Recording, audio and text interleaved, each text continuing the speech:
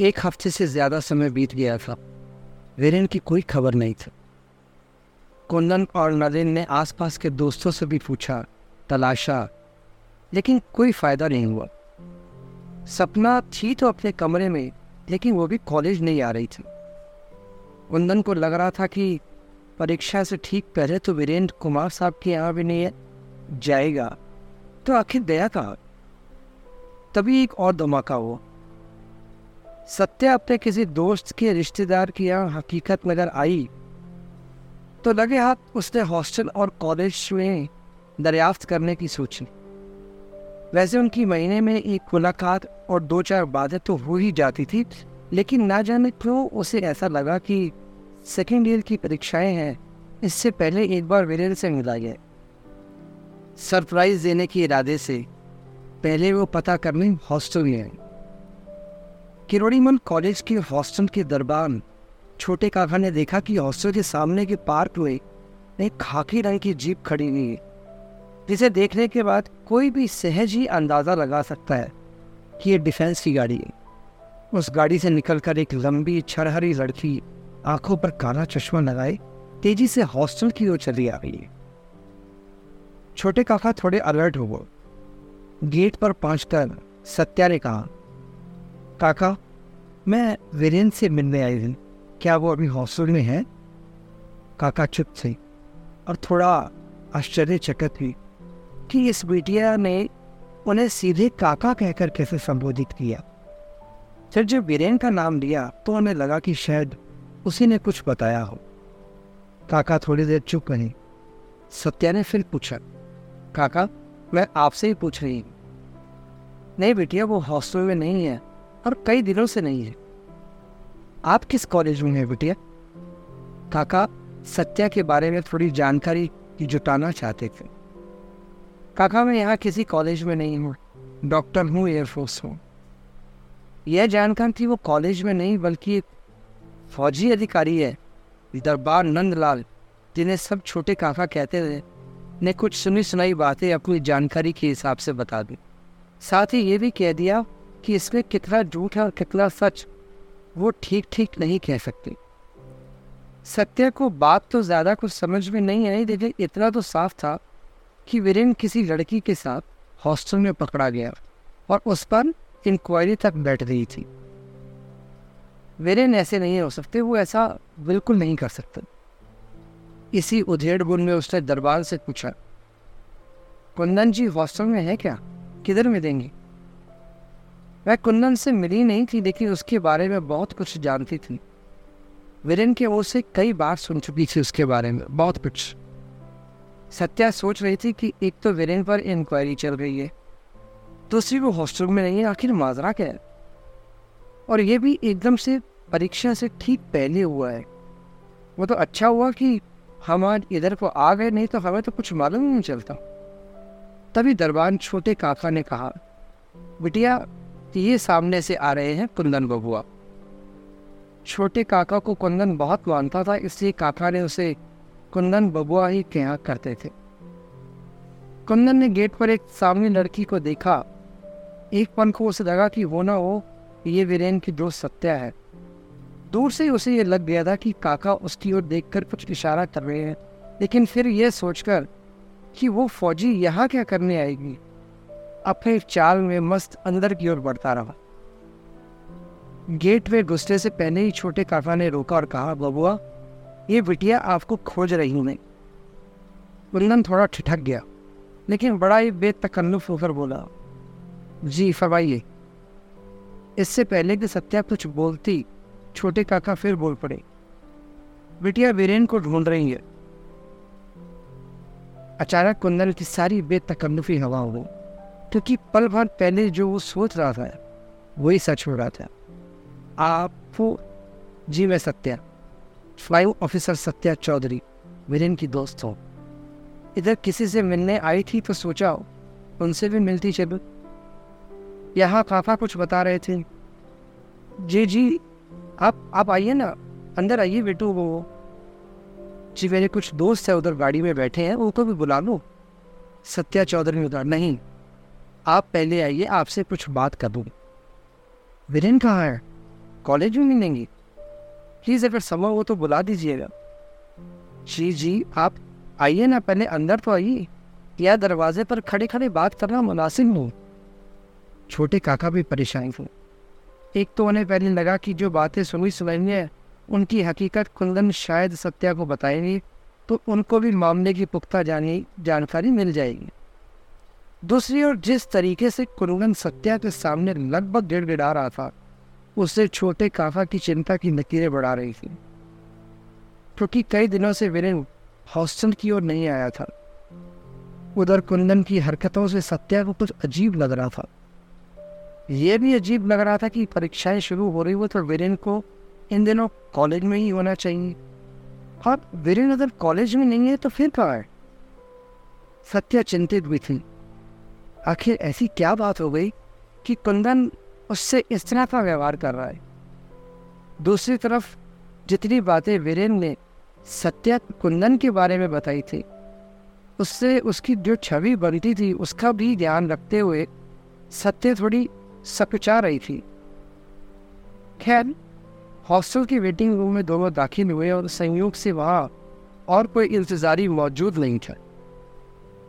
कुंदन ने सत्या को बैठने का इशारा किया और खुद वाटर कूलर से पानी लाने के लिए आगे बढ़ा। एक गिलास पानी सत्या को देते हुए सामने की कुर्सी पर बैठ गए।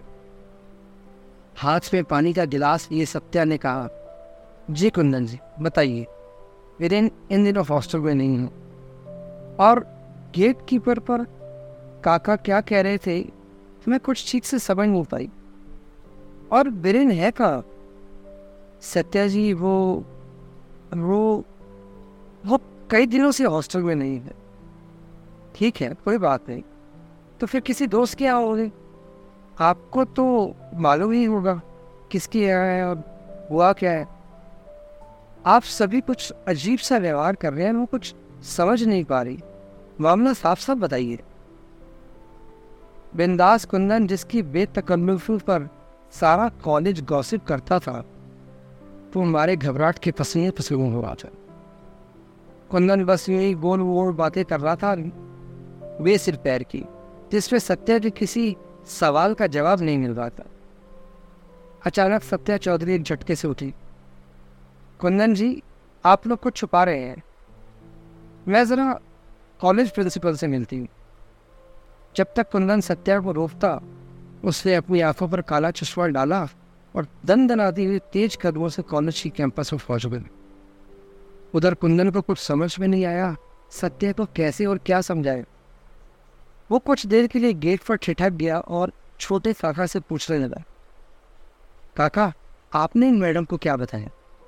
कुंदन के चेहरे की रंगत उड़ती देख छोटे काका ने अपना सा मुंह बनाकर कहा, नहीं बबुआ, हमने कुछ नहीं कहा, वो तो हम बस यही बता रहे थे कि एक दिन रेड पड़ी और उसके बाद से वीरेन हॉस्टल में नहीं आए। बबुआ, ये मैडम कोनो अफसर बता रही थी अपने को। ये कौन मैडम है बबुआ, और वीरेन को क्यों खोज रही थी? कुंदन ने जैसे कुछ वो समय, हाँ बबुआ बबुआ बबुआ। जब तीसरी बार जोर से छोटे काका ने बबुआ बोला तो कुंदन अपने होश में आया। हाँ हाँ काका, हाँ। पीछे पलटकर कुंदन कमरे की ओर गया। नलिन और पंकज गौतम कमरे में नहीं थे, पक्का लाइब्रेरी में होंगे दोनों। वो थोड़ी देर थमकर लाइब्रेरी की तरफ आया। जी बताइए ऑफिसर, मैं बाल्यान, आपकी क्या मदद कर सकता हूँ? जी मैं आपके कॉलेज के एक स्टूडेंट के बारे में जानने के लिए आई हूँ। जी बताइए। वीरेन नाम है उनका, और वो आपकी यहाँ बीए इतिहास में सेकंड ईयर के छात्र हैं। बाल्यान ने अपनी आंखों पर से चश्मा उतारा और अपने चिर परिचित अंदाज में पूछा, ऑफिसर क्या मैं जान सकता हूँ कि आप उनकी कौन है और वो खोज रही हैं? आप उनकी लोकल गार्जियन तो नहीं लगती हैं वो? जी नहीं, वो मेरे लोकल गार्जियन है, बस ऐसे ही समझ लीजिए। अच्छा, तो फिर आप दूसरा लोकल गार्जियन तलाश कीजिए। क्या मतलब? चूँकि आप एक अधिकारी हैं और डॉक्टर हैं, इसलिए आपको बताने में हमें गुरेज नहीं कि आपके लोकल गार्जियन पिछले दिनों बोर्ड परीक्षा से चंद रोज पहले कॉलेज के हॉस्टल में अपनी किसी महिला क्लासमेट के साथ अवैध रूप से पाए हुए। लिखित माफी और उनका एकेडमिक पोस्ट देखते हुए उनके भविष्य को ध्यान में रखकर कॉलेज से नहीं निकाला गया, लेकिन उनकी हरकतें इसी लायक थी। मैंने खुद पकड़ा था उनको। और क्या जानना चाहते हो उनके बारे में? सत्या बिल्कुल खामोश थी, जैसे कोई जंग लड़ने से पहले उसके कमांडिंग ऑफिसर ने गन डाउन का आदेश दे दिया हो। जी, वो कहाँ मिल सकते हैं? कुछ सूचना है उनके बारे में? कल से परीक्षाएं शुरू हो रही है, परीक्षा में शामिल होना चाहिए उनको। उनके टीचर्स ने बताया है कि कॉलेज नहीं आ रहे हैं, लेकिन अपना एडमिट कार्ड ले गए हैं बीच में एक रोज आकर। बाकी उनका स्थानीय पता प्रोफेसर कुमार का है, वो मैं आपको दे देता हूँ। ऐसा कहकर सत्या दरअसल बालियान को ये जता रही थी कि वो कुंदन से और दिल्ली में उनके सभी परिचितों से वाबस्ता है। जब तक कुंदन पंकज, गौतम और मरियम के साथ लाइब्रेरी से निकलता, तब तक सत्या तेज कदमों से चलते हुए अपनी गाड़ी में जा बैठे थे। उसने लाइब्रेरी से आते हुए इन तीनों को देखा था या नहीं, इसका ठीक जवाब नहीं दिया जा सकता था, लेकिन इतना तो तय था कि मिस्टर बालियान से मिलने के बाद सत्या कुंदन या उसके दूसरे दोस्तों से मिलना नहीं चाहती थी। ऑफिसर्स मेस में डिनर टेबल पर बैठी कहीं खोई हुई थी सत्या। आज उसका खाना खाने का मन नहीं हो रहा था। वो पहली बार वीरेन के कॉलेज गई थी, वो भी उससे मिलने, उसे सरप्राइज देने, लेकिन उल्टे उसे ही ऐसा सरप्राइज मिल गया था जिसकी वो कल्पना नहीं कर सकती थी। जिस कॉलेज की गली गली से वीरेन की जुबानी वो इस कदर वाकिफ थी कि हॉस्टल से कॉलेज और कॉलेज में सीधे प्रिंसिपल के कमरे तक पहुंचने में उसे किसी से पूछने की जहमत नहीं उठानी पड़ी थी। उस कॉलेज में आज वो पहली बार गई और फिर वीरेन के बारे में उससे क्या सुनिए। तभी उसकी दोस्त कल्पना ने उसे टोका, ऑल वेल डियर, शाम से कुछ ठीक नहीं लग रही था। नहीं, everything right, no worry Babi, कहते हुए सत्या अपने कमरे की ओर चल पड़ी। सत्या के कमरे के एक कोने में एक छोटी सी 2x1.5 की स्टडी टेबल के साथ लकड़ी की सख्त कुर्सी रखी हुई थी। आदतन सत्या रोज रात को खाना खाने के बाद कुछ पढ़ती लिखती और फिर दिन भर के अपने पेशेंट्स का हिसाब रखती। दरअसल सत्या की जॉब प्रोफाइल ही ऐसी थी कि उसे डॉक्टर और फौजी दोनों की दोहरी जिंदगी जीनी होती थी, लेकिन आज उसका मन उस कुर्सी पर एक पल भी बैठने का नहीं हो रहा था। वे सर पर लेटे लेटे अजीब से ख्याल आ रहे थे। कुंदन क्या कुछ छिपा रहा था। प्रिंसिपल और गेट कीपर की बातें लगभग एक जैसी ही थी, लेकिन उसका मन नहीं मान रहा था। वीरेन के जरिए वो कुंदन, नलिन और सपना के साथ पंकज, गौतम और पढ़ने तक को भी जानती थी, शायद कुछ और लोगों को भी जिनसे कभी भी वीरेन को हॉस्टल में वास्ता पड़ा हो। वीरेन ने एक बार सत्या को बताया था कि उसे पिलियन रहना अच्छा नहीं लगता।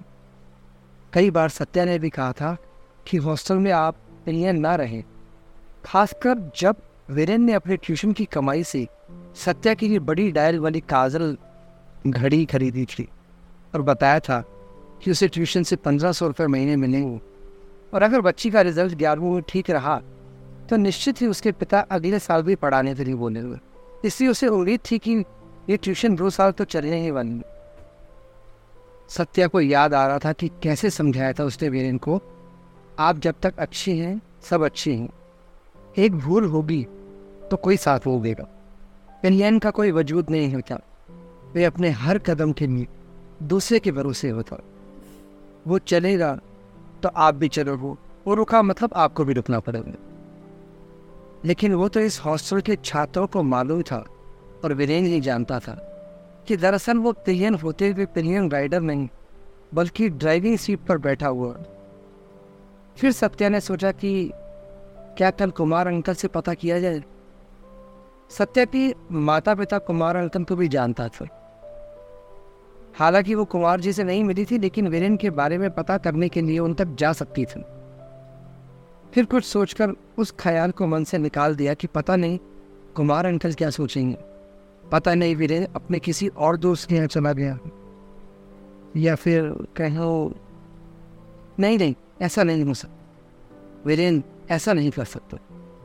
ऐसा ख्याल आते ही सत्या ने तकिए में चेहरा दबाकर जोर जोर से रोना शुरू कर दिया। रोने की आवाज़ बाहर तक गई और डाइनिंग हॉल से लौटते हुए कल्पना और गुंजन सत्या के कमरे में आ गई। कल्पना को मालूम था कि वीरेन सत्या का अच्छा दोस्त है।